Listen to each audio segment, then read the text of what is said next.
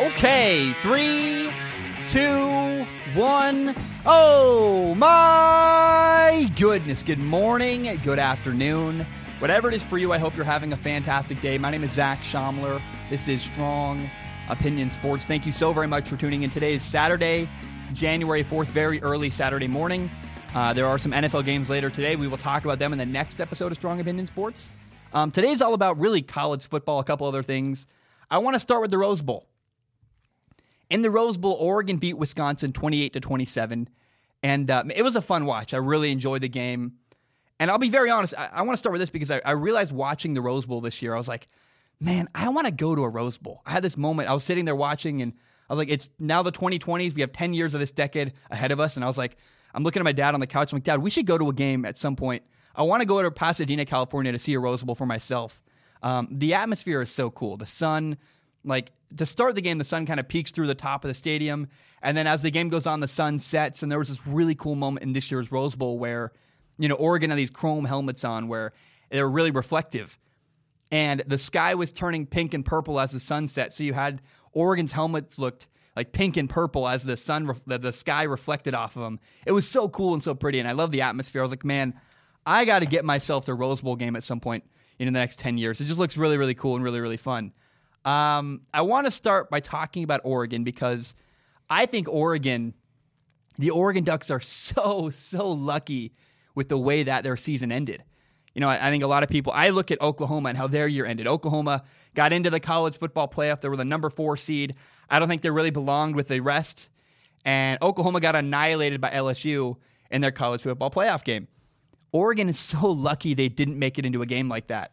You know, Oregon got to go to the Rose Bowl. And I want to ask you, 30 years from now, when an Oregon Ducks player currently looks back, you know, a current Oregon Ducks player 30 years from now looks back on his career, what memory would he rather have? Are you going to look back and go, yeah, remember that time we lost to LSU in the college football playoff? No, that's a painful memory. No, instead, Oregon is lucky enough to have the memory of winning the Rose Bowl. That's going to be a really fun memory they have. They're going to get a ring. They're going to have all kinds of, it's just going to be a fun time they're going to remember for the rest of their lives. And I think Oregon has to appreciate how fortunate they are that winning the Pac-12 got them into the Rose Bowl rather than the college football playoff. They would have got killed by LSU. It wouldn't have been fun. And I think Oregon needs to look at it that way. Like, man, it really worked out for the best for the Pac-12 and for the Oregon Ducks. I want to mention that I just feel so odd about Justin Herbert, the Oregon Ducks quarterback. I can't place it. You know, he forces throws into coverage too often for me. There was a play against the Wisconsin Badgers where it was 3rd and 2. It was like on the 40 or 30-yard line going in, and he took a gigantic sack and lost like 8 yards, and it cost his team an opportunity to go for it on 4th and 2. It's little things like that where Justin Herbert is oddly inconsistent, where I have a hard time embracing Justin Herbert as a quarterback. Physically, he's great. He had this incredible back shoulder fade early in the game. I'm like, man, that's phenomenal. Or he had 3 rushing touchdowns in the Rose Bowl. Justin Herbert physically has all the tools, but something, I can't quite place it. It's holding me back. Now, I got to acknowledge that I love Justin Herbert's story. And I'm excited someday to dive into the film really from Justin Herbert and figure out, like, where does this apprehension come from with Justin Herbert? But I got to say, his story is incredible. He's a kid from Eugene, Oregon, which is where the University of Oregon is actually located. And his freshman year at Oregon in 2016, the Ducks went 4-8, had a bad, miserable year. 4 years later, as a senior in 2019, they went 12-2. They won the Pac-12 championship. They won the Rose Bowl. It's so cool to me, like, the turnaround Oregon's gone through and the progression of Justin Herbert over the years. It's just a cool story to me. I like the hometown kid turns around the Ducks. Like, that's awesome. Turns around, maybe brings them back to glory is a better way to put it. But I've been questioning for a long time whether or not Justin Herbert loves football.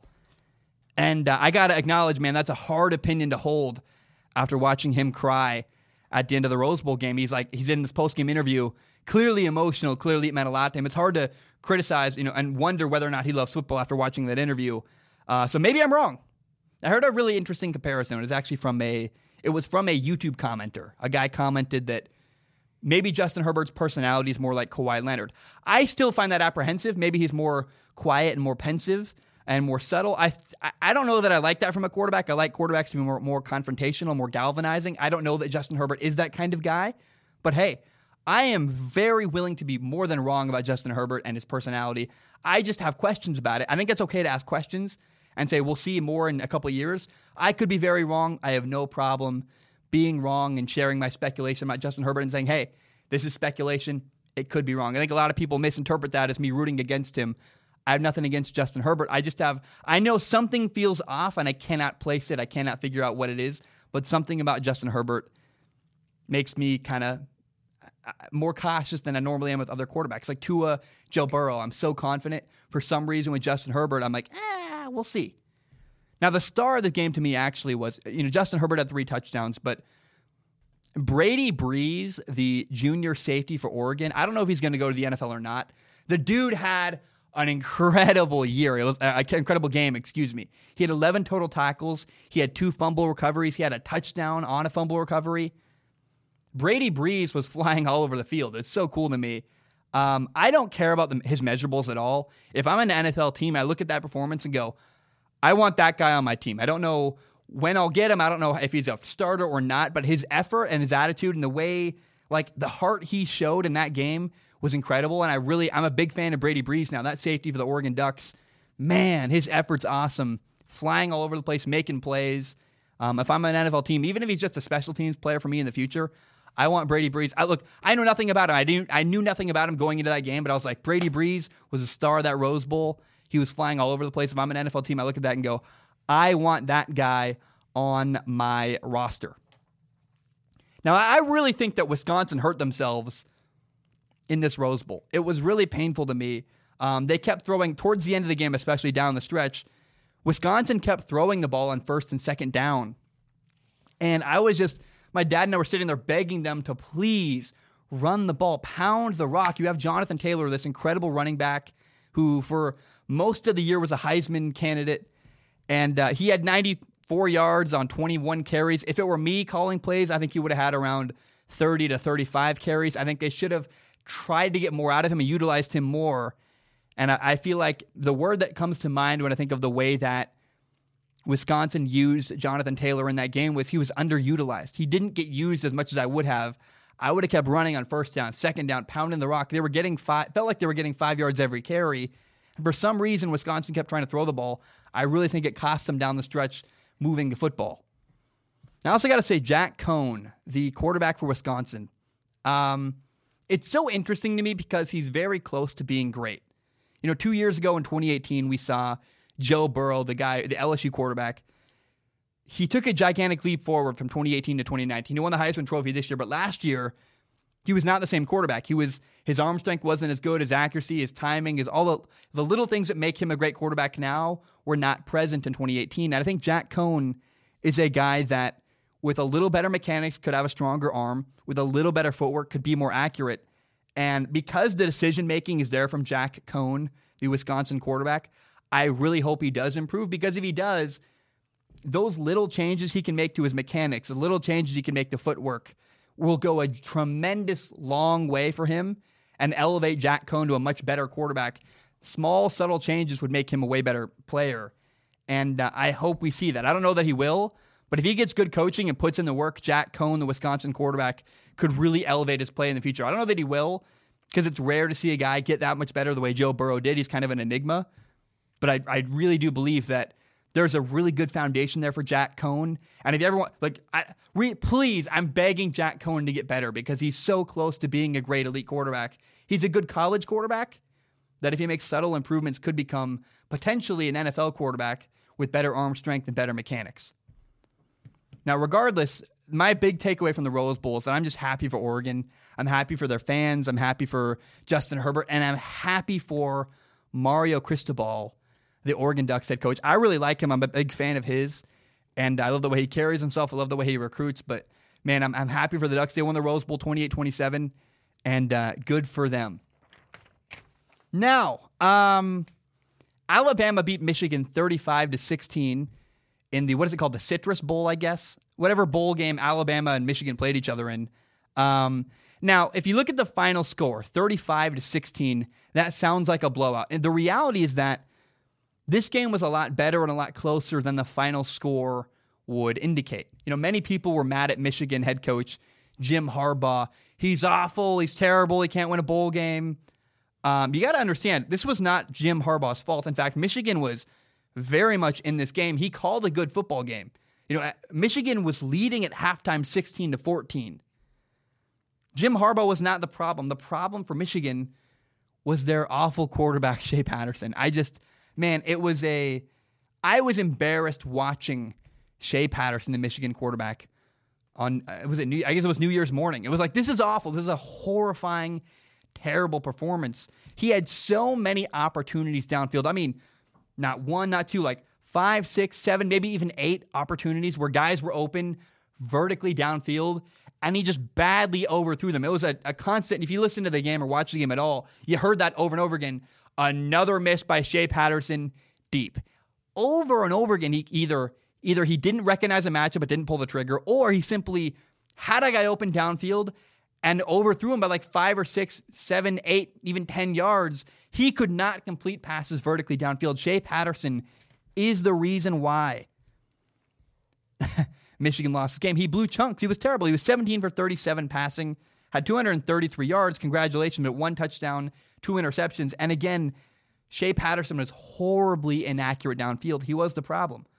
Harbaugh called a great game. You can't blame Jim Harbaugh for this loss. His quarterback simply didn't execute. And that's, in the moment, your quarterback isn't good enough. That's hard to prepare for. That's not really a coaching flaw. That's just, your quarterback is bad. That's what happened to Michigan in the, what was it called? It was called the Citrus Bowl. That's what happened to Michigan. That's why Michigan lost to Alabama. Now, Mac Jones played quarterback for Alabama. You'll notice, by the way, that's not Tua Tagovailoa. Tua Tagovailoa, I think most people know this. He was injured. He didn't play in the game. Watching Mac Jones play quarterback for Alabama was not awful. He really reminds me a lot of that guy, A.J. McCarron, the former quarterback for Alabama. He's very good. He can throw the ball well enough with one-on-one coverage. His first throw of the game was like a gigantic bomb to Jerry Jeudy for a gigantic touchdown pass.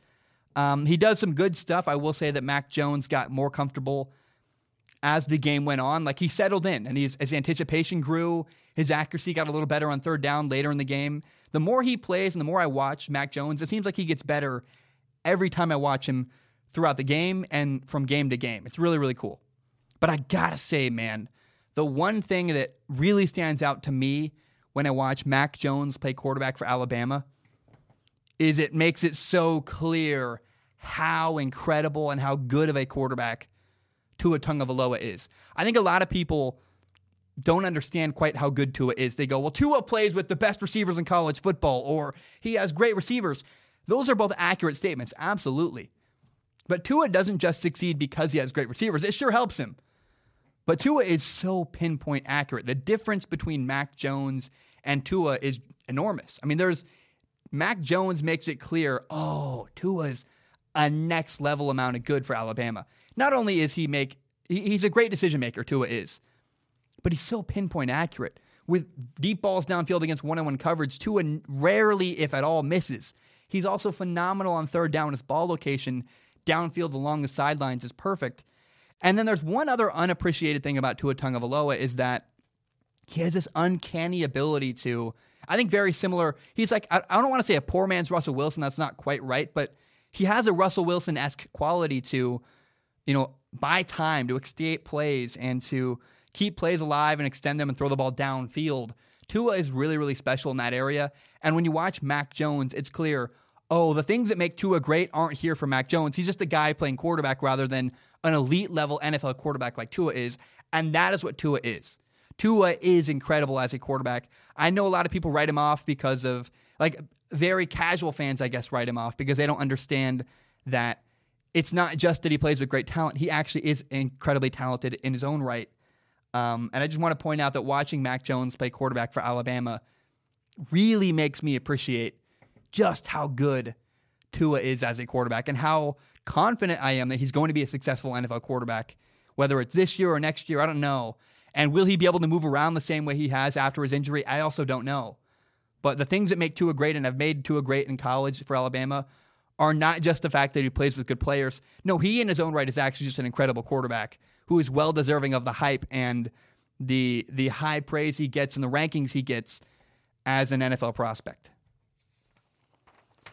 All right. Minnesota beat Auburn in the Outback Bowl 31-24. And by the way, I am so happy for Minnesota. I love their head coach, PJ Fleck. He's awesome.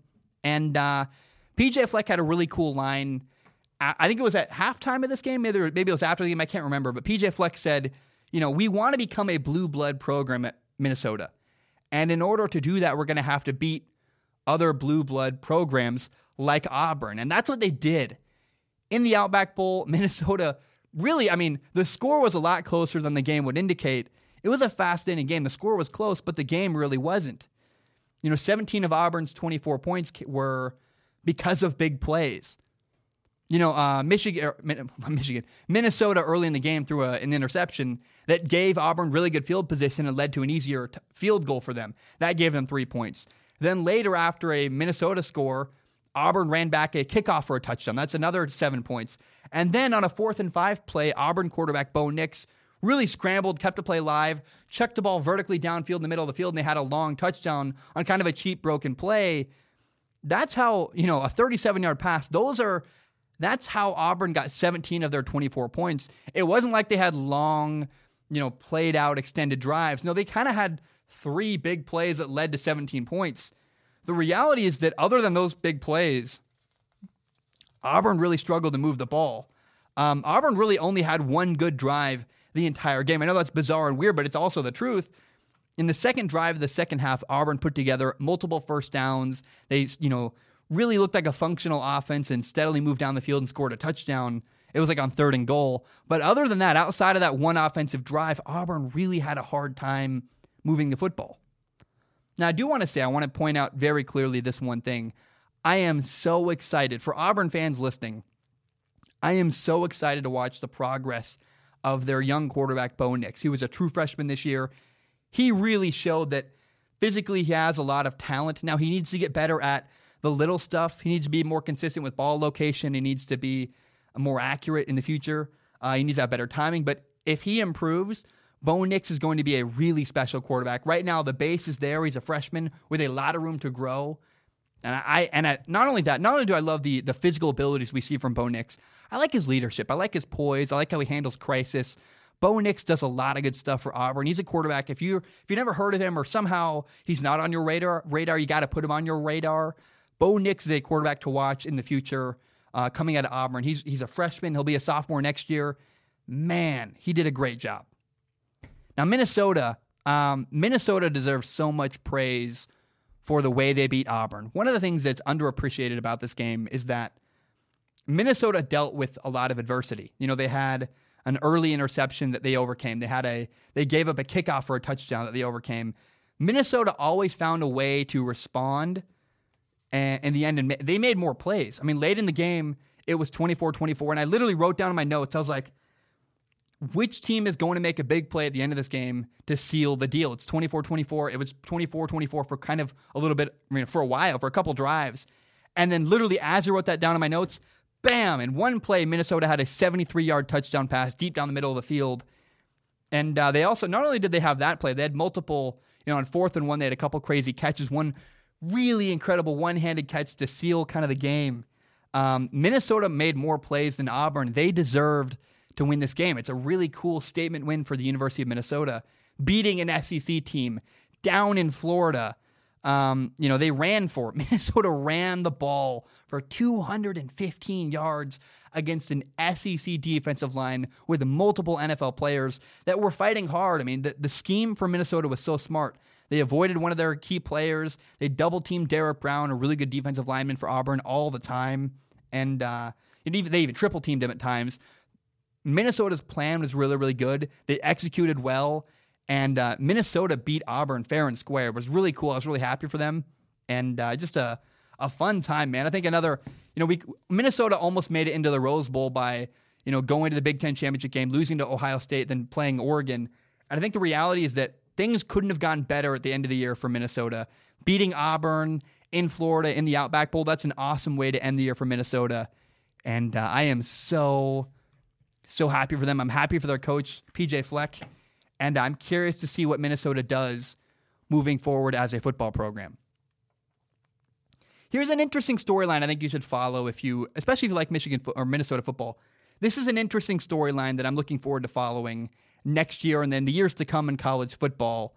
Minnesota's offensive coordinator, the University of Minnesota Golden Gophers offensive coordinator, Kirk Ciarrocca, left. He decided to go take the same position, the offensive coordinator job, at Penn State instead of Minnesota. Now, a lot of people look at this as a step up to go from Minnesota to a bigger, traditional powerhouse program, Penn State.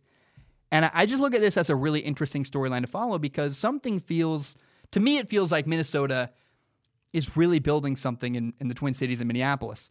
They went 11-2. They just won the Outback Bowl. And because Kirk Ciarrocca, the offensive coordinator, left, it tells me that maybe he didn't believe in what Minnesota was selling. Maybe he didn't believe that they really are building something, which is bizarre to me because Kirk Ciarrocca has been with PJ Fleck, the head coach at Minnesota, for a long time. He went with him to Western Michigan. Then he went from Western Michigan to Minnesota with him. They've been together for a while, and so I am curious to see where Kirk Ciarrocca is in 2 years from now, and where is Penn State compared to Minnesota in 2 years? Which team is in a better spot 2 years from now, Penn State or Minnesota? My money, if someone had made me bet on one of the teams, I probably would put my money on Penn State because historically they're a really good college football program. But is this like a canary in the coal mine for Minnesota? Is there something awry? Is there something? It seems like Kirk Ciarrocca viewed Minnesota's success this year as kind of a flash in the pan and maybe like a one-off rather than a long, sustainable thing they can have for a while. And maybe he just said, look, the job at Penn State is a crazy dream job. Everybody wants a job like that. I have no idea. But I'm curious to see what happens in the next couple of years to Minnesota football.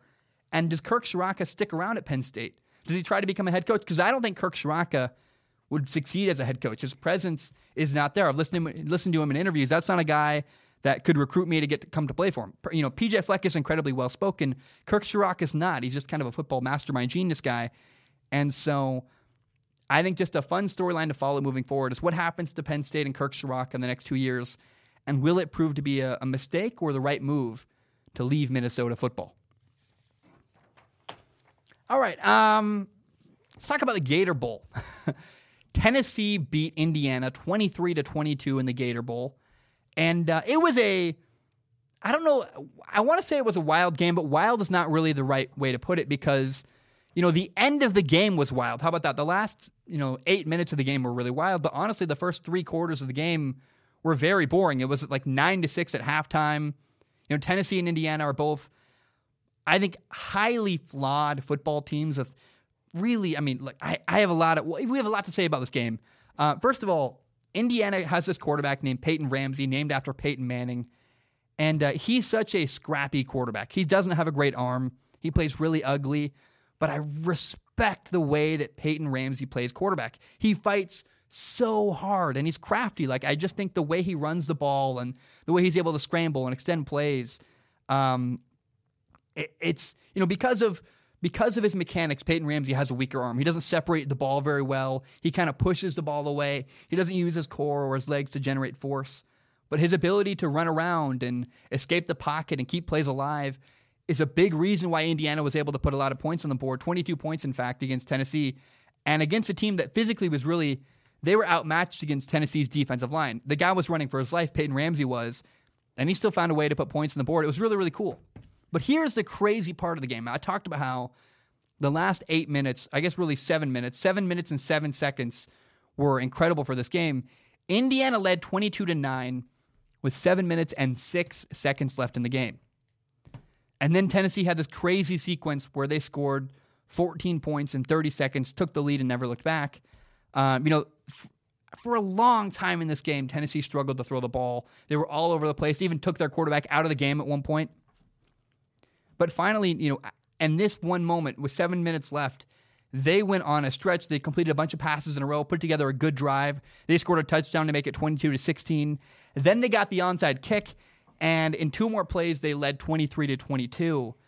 My biggest takeaway from this game is, number one, I'm so happy for Tennessee. This comeback was wild and crazy and fun, and it was like a party because it felt like it was a home game for Tennessee. Their entire fan base seemed to be there in Jacksonville, Florida at this game.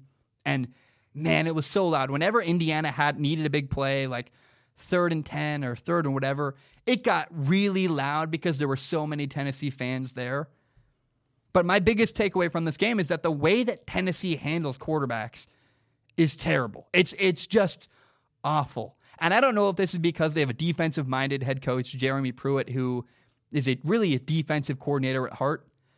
And I'm not sure who to blame. I don't know if it's the offensive coordinator's fault or if it's the quarterback coach's fault. But the way that Tennessee handles their quarterbacks is so problematic. It's not good. It doesn't instill confidence in quarterbacks. And I know this. I know that injuries or not, Tennessee's played 4 different quarterbacks at times this year. And Jarrett Garantano,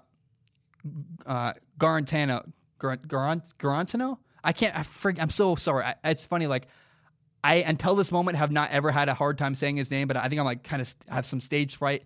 Garantano he's the quarterback for Tennessee. I'm so sorry. I'm butchering his name. I apologize. I know his name.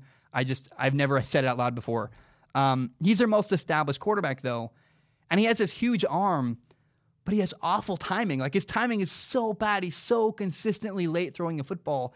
And it, to me, feels like Jarrett, will look at a receiver. He won't quite trust it. He always hesitates. Then he throws the ball late.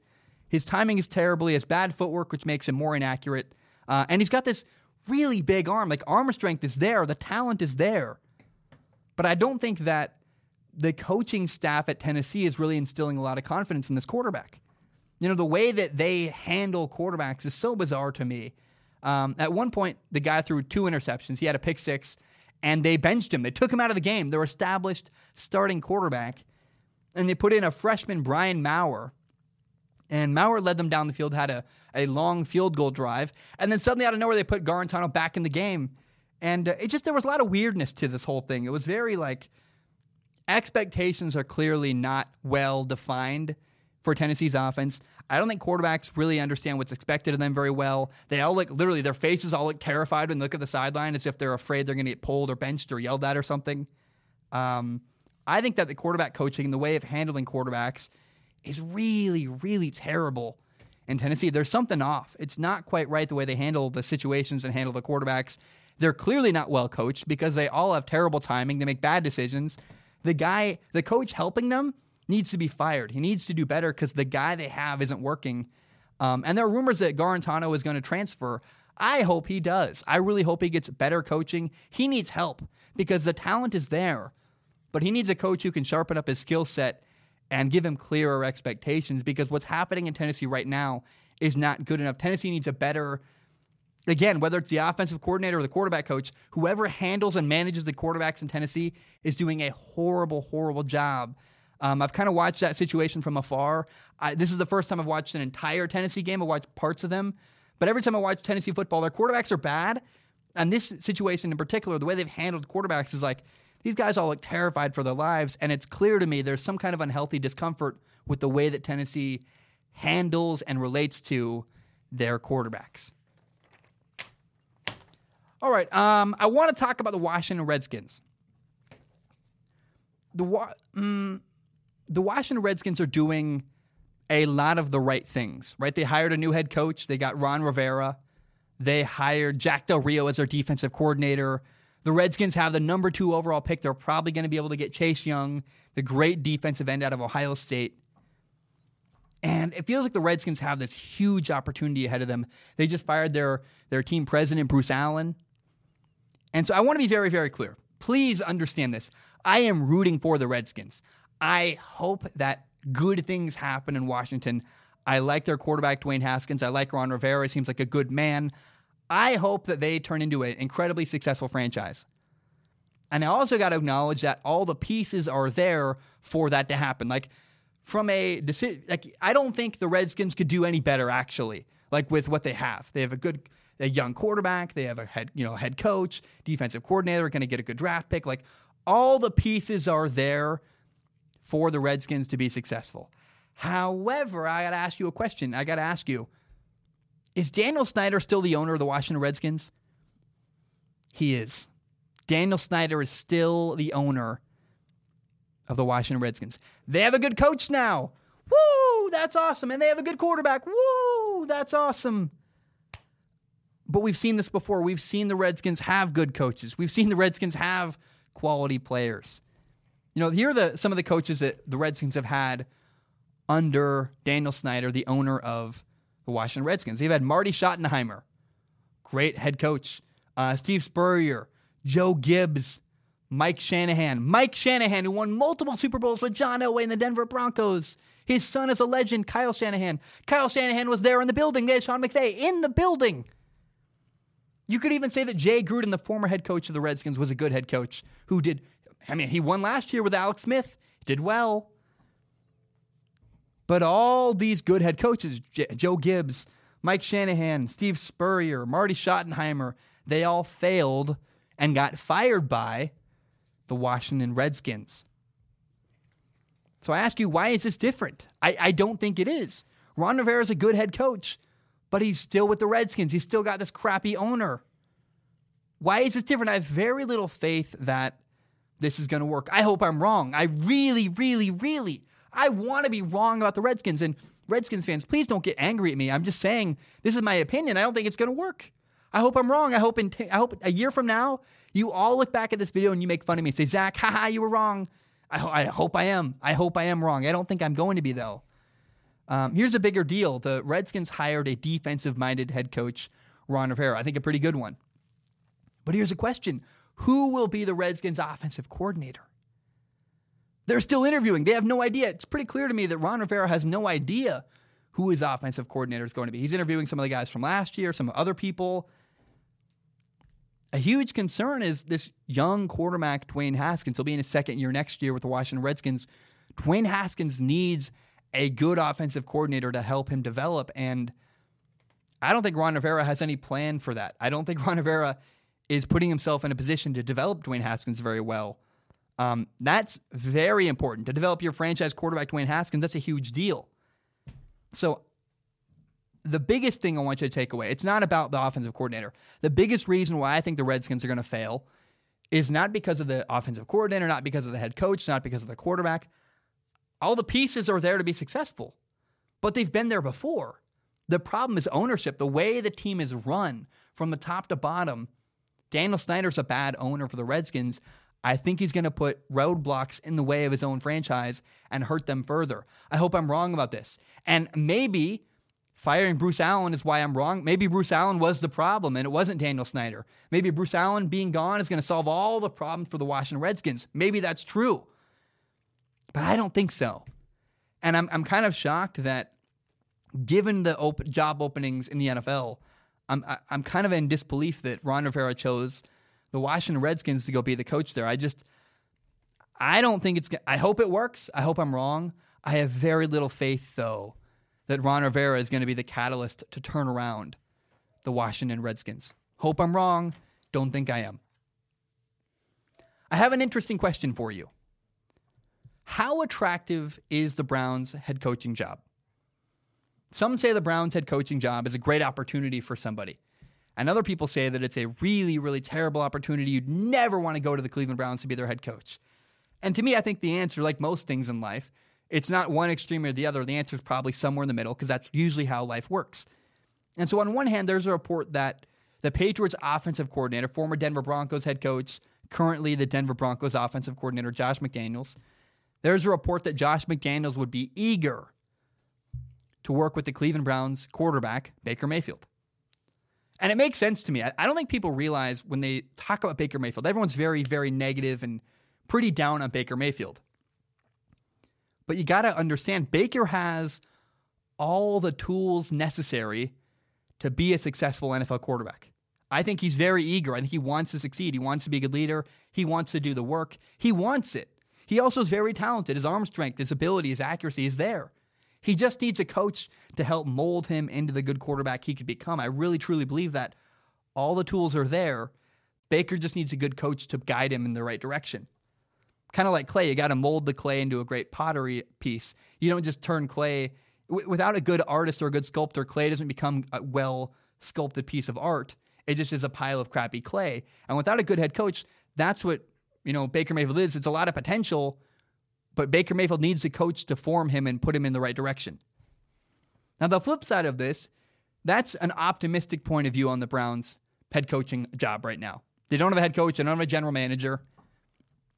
The flip side is this. Apparently, Baylor head coach Matt Rule has no interest in the Browns' head coaching job. He's interested in, he's interviewed a lot of teams. He's interviewed with the New York Giants. And he refuses, apparently, to interview with the Cleveland Browns. Now, Browns fans are saying, well, he's doing that because he just wants the Giants job, or he would never want to leave Baylor. And fair enough. But the reality is that Matt Rule, the Baylor head coach, the guy who took Baylor from 1-11 to 11-2 this year, Matt Rule doesn't want to work with the Browns ownership. He doesn't trust them. Again, I go back to the answer somewhere in the middle. There are pros and cons to being the Browns head coach. In one situation, first of all, you have to overcome the dysfunction, the ownership situation in Cleveland. If you want to become the Browns head coach, you have to overcome the poor management and the poor ownership in Cleveland. But on the positive side, you also have to acknowledge there's a lot of talent on this roster. Odell Beckham Jr., Jarvis Landry, David Njoku, Nick Chubb. There's a lot of talent on the roster. You got a young quarterback, Baker Mayfield, who wants to succeed. And it's not the best job in the world. The Browns are not. But I think some coach is going to look at the Browns head coaching job and say, I'm willing to put up with the crappy ownership situation. The ownership has been there for a long time because there is a little bit of upside to the Browns, which is talent and an eager young quarterback who desperately, I believe, Baker Mayfield wants to succeed. And so I totally believe the reports that Josh McDaniels would like to work with him. Makes sense to me. I would too. The question is, will a head coach be willing to, will a good enough head coach be willing to overlook bad management? Matt Rule was not. And that's a gigantic hurdle the Browns are going to have to overcome. Is they have a bad reputation of having bad ownership and being impatient with head coaches. And so the top level talent is not going to be attracted to Cleveland, guys like Matt Rule.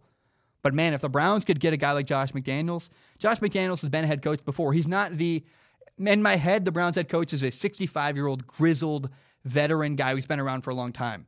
That's not Josh McDaniels. He's younger, but he's worked with Tom Brady for years. He has been a head coach before. He still has a lot of experience in the NFL, and I think valuable experience. Even failing with the Denver Broncos, that's a valuable experience he can draw off of. And so I'm curious if the Browns do indeed, bring in Josh McDaniels. I say that's not awful. It could be worse. And so I'm very, very curious how things would turn out if that were indeed to happen. Okay, we have to address this topic. It's fine. It's totally fine. Some of my videos from over 2 years ago have been getting a lot of views and a lot of comments. And I want to be very, very clear. My takes on Lamar Jackson before the 2018 NFL Draft are not a reflection of the broadcaster I am today. I'm no longer the same broadcaster I was 2 years ago. I leave my old crappy videos up intentionally. I leave them up because I want people to really be able to see where I've come from. I want to own my mistakes. I want to own my past failures. I don't try to hide them. I think it's very important to say, look, this is what I've said in the past. Even my dumb takes, I leave them up because that's what I do. And I want to be very clear. 2 years ago, I was a very different broadcaster. I'm not the same broadcaster I am now as I was 2 years ago. 2 years ago, I hadn't yet found my own voice, and I hadn't really found my own perspective yet. When I first started, I was just trying to be like everybody else. I really was. I was copying the same narratives and copying the same topics as every other person on YouTube and in the sports media world. And the biggest change I've made in the last 2 years is I started making film analysis videos and watching film for myself, and I block out the rest of the media. I'm not proud of my old videos. I'm not. Now, I am really proud of the way I covered the 2019, not the 2018, but the 2019 quarterback draft class. Those are quarterbacks. I made film analysis videos of Daniel Jones, Kyler Murray, Dwayne Haskins, Will Grier, Ryan Finley, Tyree Jackson. I do not listen to the mainstream media at all anymore. I block them out. I intentionally don't want their influence on me. I form my own opinions, and I watch film, and then I say what I believe from the film I watch and from the games I watch. And so I'm really excited for when this season ends to do film analysis videos for the upcoming 2020 quarterbacks, guys like Justin Herbert and Joe Burrow and Jacob Eason and Jordan Love, guys like that. I'm really excited for that. But I'm asking you for grace. Please understand that I try to own my past and own my failures and my mistakes. And so please understand that my pre-draft coverage from the 2018 NFL draft class, Lamar Jackson, Sam Darnold, Josh Allen, Josh Rosen, Baker Mayfield, my pre-draft analysis, my videos from 2 years ago, that's old content from when I first started broadcasting. It does not reflect on who I am today. I leave it up there, though. It's very important. It's important for people to be able to see how far I've come as a broadcaster and to see how much my approach to broadcasting has improved. I'm really proud of the changes I've made and the improvements I've made, but please understand that my old videos from 2 years ago, I think I made a video literally saying, like, Lamar Jackson should switch positions because that's what everyone was saying. And I was like, I'm going to jump on that train because that's who I used to be. That's not the broadcaster I am anymore. I say what I believe. I don't listen to other people, and I just want to be very clear about that. I ask for grace. You can judge me if you want, but that's old me. And old me is not the person I am today, and I've grown and changed as a broadcaster, and I hope you can appreciate that, and maybe I hope you can recognize that, because my old videos are not a reflection of the broadcaster that I am today. I want to just real quickly, here's what we're going to do. I'm going to talk about what you should do if you're struggling, and then I'm going to flip to a really cool segment I did with my dad the other day. So first I want to say, if you're struggling, please go get help. Nearly 4 years ago, my younger brother took his life. It was really heartbreaking. It's one of the worst things I've ever been through. My brother committed suicide, and he never told anybody how much he was struggling. He never shared his struggles. I had no idea it was coming. One day I walked upstairs, found him dead on the floor. The suicide hotline is 1-800-273-8255, 1-800-273-8255. That is a suicide hotline. So one, if you're struggling, go talk to somebody. Go reach out. Go get help. Don't suffer in silence. But number two, be clear and be careful. Tell the people in your life how much you love them, how much you care about them, that you're there for them if they're having a hard time. My biggest regret from my brother's death is that I didn't do a good enough job making it clear to him, hey man, I'm here for you. I love you. I'm there for you. You can talk to me if you want. And I just never was comfortable enough having deep conversations. We talked about video games and movies and girls, but we never really had a real, more in-depth conversation because I wasn't comfortable with that. So I encourage you, if you're struggling, go get help, and don't be afraid to have conversations with a little bit more depth than just video games and movies. Make sure the people in your life know how much you love them and how much you care about them. All right, guys, I want to end the show this way. On Wednesday, it was New Year's Day, my dad came over. He recorded a really cool segment with me about the Cincinnati Bengals and about Joe Burrow. It was really fun. For you audio-only listeners, this is the first time it's ever reached out to audio-only feeds, and I really appreciate you. I hope you have a great day, and enjoy that, guys. Enjoy that now. All right, guys, I'm now joined by my dad, Stephen Schaumler. You had some opinions that I just really, really loved. And instead of just stealing them from you, I wanted to share them on the show and have you say them to me. I wanted to talk about the Cincinnati Bengals and about Joe Burrow, the guy who they potentially could pick as the number one overall pick. I'm going to let you take it away. Talk about the Bengals. Well, first, I got to say, I'm so excited to be a guest on Strong Opinion Sports. I've been a fan since the very beginning. Yeah. I've been a fan a subscriber since before you had 10 subscribers. It's cool, man, how much you believed in me from the very beginning when no one else did. April 5th, 2017. From that day forward, I knew it would work, and you've just begun. You just watch. It's just so much fun. I'm so proud of you, and I love it. Thank you.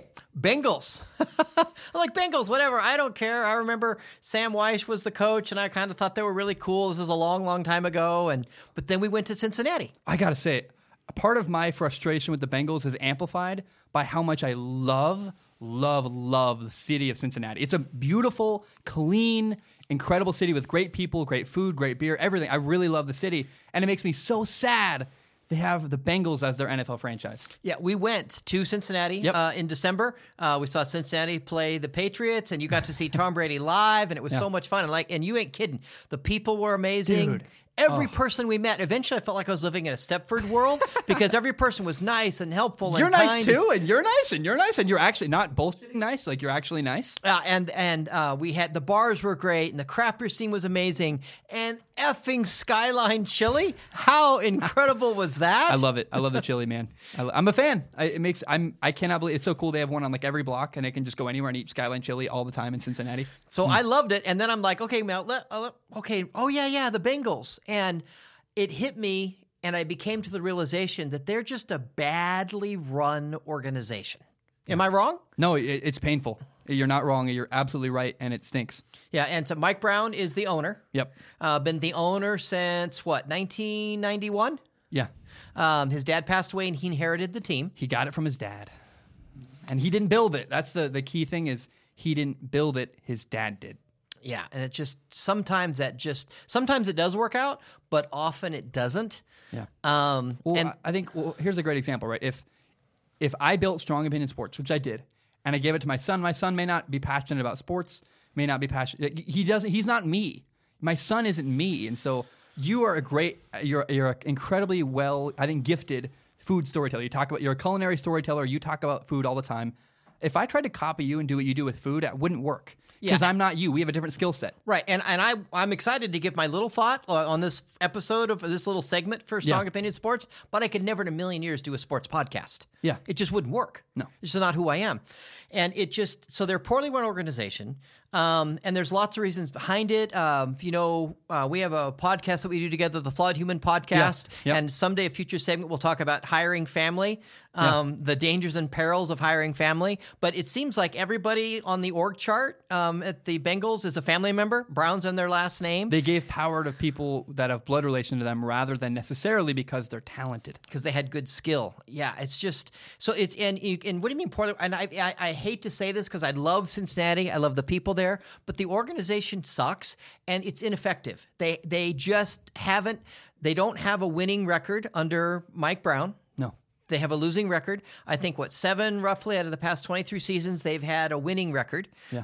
Occasionally things go right. Yeah, they have a 4.14, I think, roughly, success ratio. So they've lost more games than they've won since he took over. Yeah. And I don't know why he thinks he qualifies to run it, but he's just not a good organization. And now you're young. You're only 22. You haven't worked for big corporations like I have. Yeah. But would you want to go work for a bad organization? No, absolutely not. Why not? The people that make decisions at the top matter. I think a great example, there's a guy at Minnesota State St. Cloud. I believe it's St. Cloud State maybe, but they cut their football program. And the quarterback there, him and I have been talking, and he's heartbroken because his football program got taken away from him.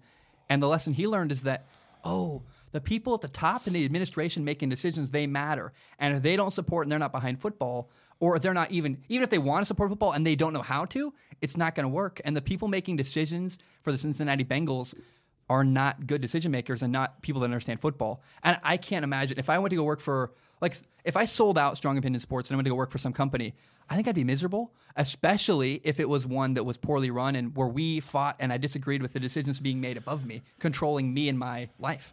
Yeah, and to my world, in my head, I'm not a sports guy, but to me, there's 3 terrible franchises in the NFL that are never going to have success until the owners go away. Spanos with the Chargers, until he goes away, they're not going to have success. Snyder with the team in Washington, D.C., they're not going to have success. And until Mike Brown goes away, I don't think Cincinnati's going to have success.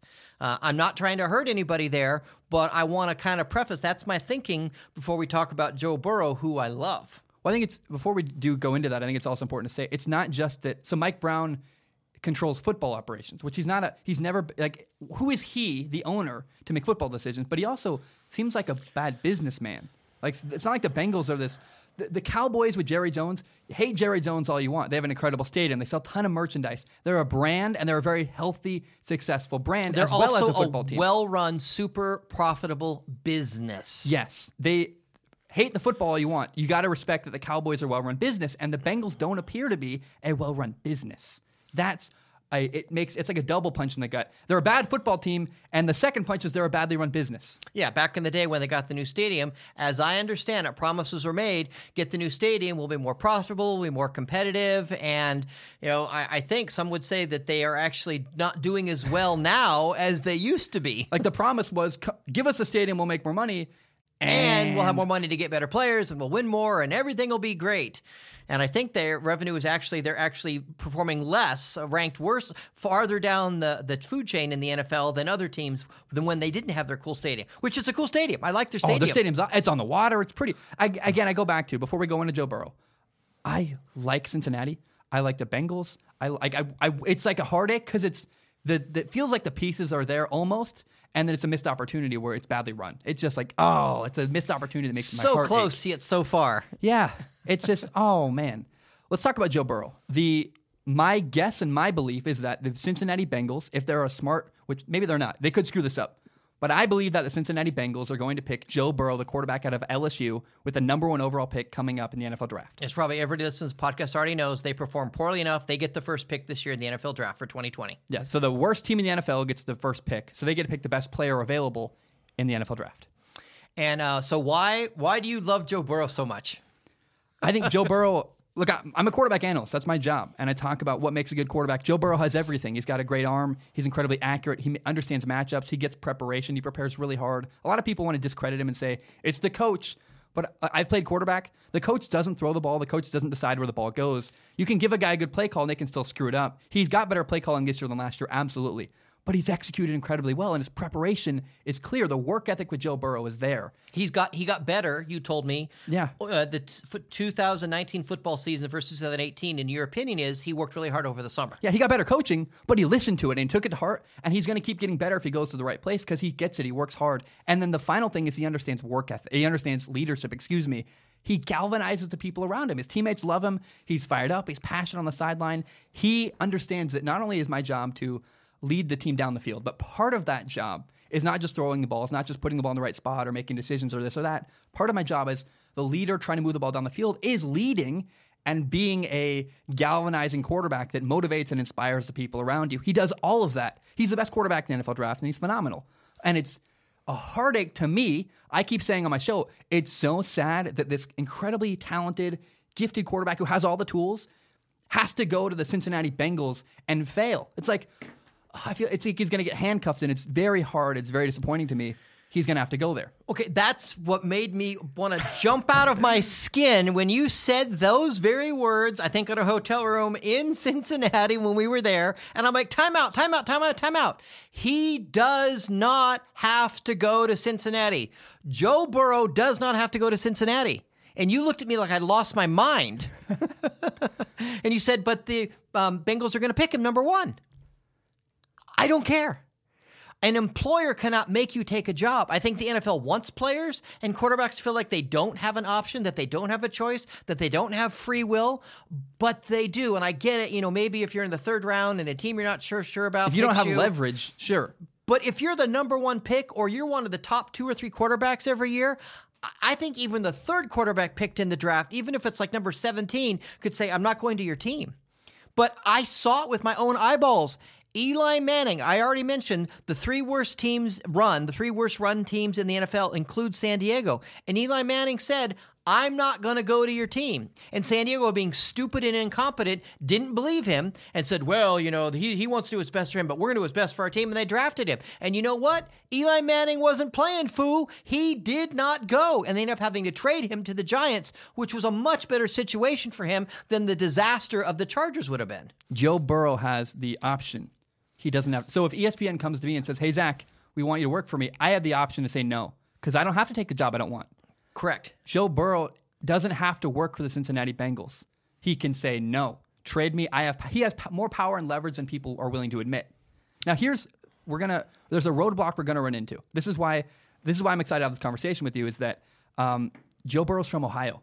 He's from like 2.5 hours out of Cincinnati. He's an Ohio kid. He talks passionately. Well, he went to high school. He went to high school in Ohio. He had success at Athens High School, right? New Plains, Ohio. 2 hours and 35 minutes away, according to my phone. Yep. And all of the people that we met in Cincinnati, they were loyal to Cincinnati, and they loved Ohio. And it's quite possible that Joe Burrow has that love in his heart for Ohio and that loyalty to the state of Ohio. Yeah, he might go to the Bengals simply because that's my hometown team out of duty and out of a sense of I have to go because it's the team and it's my job and my duty to go turn this franchise around. But your counterpoint to me, I believe, is screw that. I don't have to do that. Why shouldn't he go, even though he's from Cincinnati? I think or from Ohio. It's great to be loyal to your home region. I think that's phenomenal, but you should never put It's honorable. It's honorable, and I think it's cool. I like it. I like those kind of things. Yeah. But I think it's more important and healthier to be more loyal to your own career and the life you want than to a region or to a state or to a certain city. I think you got to have a hierarchy of values, and you and your family has to come first. Because if you don't take care of yourself, if you don't value yourself enough to take care of yourself first, no one else will. Who matters more, your kids, yourself, and your wife, or the people of Cincinnati? Or even more important, I mean, I've got my mugs. I love my mugs, but this mug, what life do you want? What kind of life does Joe Burrow want as a quarterback? Because maybe he wants to be in Cincinnati and be the hero and be well respected and be loved. If he wants that struggle, the really hard journey of trying to make the Bengals better. Well, but he could have the joy of being the man in Cincinnati. But coming with that is the fact that the team sucks, and he can't rescue that. The team, it's a bad organization, and as good as I think Joe Burrow is, as amazing as I think he is, as amazing as you say he is not going to turn that franchise around, and he could have a much more successful career at an organization that is well run. So what does he do? He says, I'm not going? Yeah, he has his agent. He doesn't have an agent yet at the time of this recording, but he has his agent say quietly, discreetly, I wouldn't, put a finger in anybody's face. I generally don't be like disrespectful. To do that. Don't be just say, I'm not going to, if you draft me, I won't be playing for you. And of course, the Bengals are stupid, so they'll leak that, and then he'll get some hate. But harder because it'll be hate from his home state. Right, but I just don't know what, I can't see a scenario where it makes sense for him to go there. I don't see a scenario where it works. It doesn't, because it doesn't work, because he's going to have if he goes to a well-run organization, he'll have much better success. I really, really love the coach of the Miami Dolphins. They're 5-11 this year, but it's the best 5-11 team I've ever seen. Week 2, they lost to the Patriots 43-0. Week 17 last week, they beat the Patriots in New England 27-24, and they showed tremendous growth and progress as an organization over that year. But wait a minute. That was the last game of the season. Did the Patriots even want to win that game? Yeah, they played Tom Brady. They were fighting till the last play. The last play, they were lateraling and trying to score points. It cost them, losing to the Dolphins cost the Patriots a first-round bye in the playoffs. They wanted to beat the Dolphins and couldn't. The Dolphins out-Patriots the Patriots with good execution and well-coached. And that was at Foxborough. Yeah. So some people will write that loss off because it was the last game. People don't try as They hard. don't understand the Patriots context. wanted to win that game. They were trying to. Even the last play. You don't play Tom Brady week 17 unless you want to win. And then I just go back to this. The last play of the game, they were literally lateraling, trying to keep the game alive so they could score points. They wanted to win, and losing cost them a first-round bye in the playoffs. My main point was this, though. The Miami Dolphins are an incredibly well-run. They haven't been for a long time, but they're getting their crap together. They're working hard. They have a great head coach that I believe in. And, man, if Joe Burrow went to the Dolphins and could be there and build something with a good head coach and in a healthier organization, that dog would hunt. That'd be awesome. And instead, if he goes to the Bengals, it's just going to be heartbreaking and painful to watch pain and struggle and losing and running into roadblock after roadblock that he doesn't have to if he goes to a better organization. So 2 things I want to emphasize as we bring this to a close. Number 1, if he goes to the Bengals, I hope I'm wrong. I would love to see Joe Burrow have success there with the Bengals in Cincinnati. Yeah. That would make me so happy for all those fans, all the friends I've met recently. It's an amazing in Cincinnati. story. The Ohio kid saves the franchise. The city gets a quarterback. It'd be amazing. They win a Super Bowl. I would be so happy to be wrong. Eat my words. I'd be thrilled. I would love to be wrong. Number 1. Number 2, he doesn't have to go. Even you said it that time, in December in the hotel room. But if he gets drafted, he has to go. He doesn't. He can say no. And you think he should? I think he should. And depending on depending on what life he wants, I think he should, and he can. He is not trapped. He is not a victim. He has options. So Joe Burrow should say no to the Bengals, I think, and go say, I want to play for a better organization. If you draft me, I will not play for you. All right, guys, that's all I have. Thank you so very much for tuning in. I hope you have a great day. And bam, we are done.